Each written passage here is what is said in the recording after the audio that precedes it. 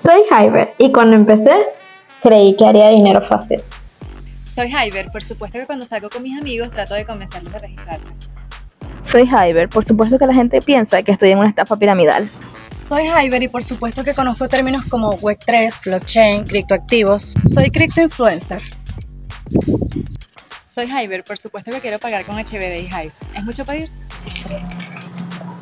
Soy Hiver y por supuesto que estoy pensando 24/7 ideas para crear contenido. Soy Hiver, por supuesto que he experimentado el bloqueo creativo, el síndrome del impostor y las ganas de abandonar. Soy Hiver y por supuesto que Web3 es Web3 y lo demás es monte y culebra.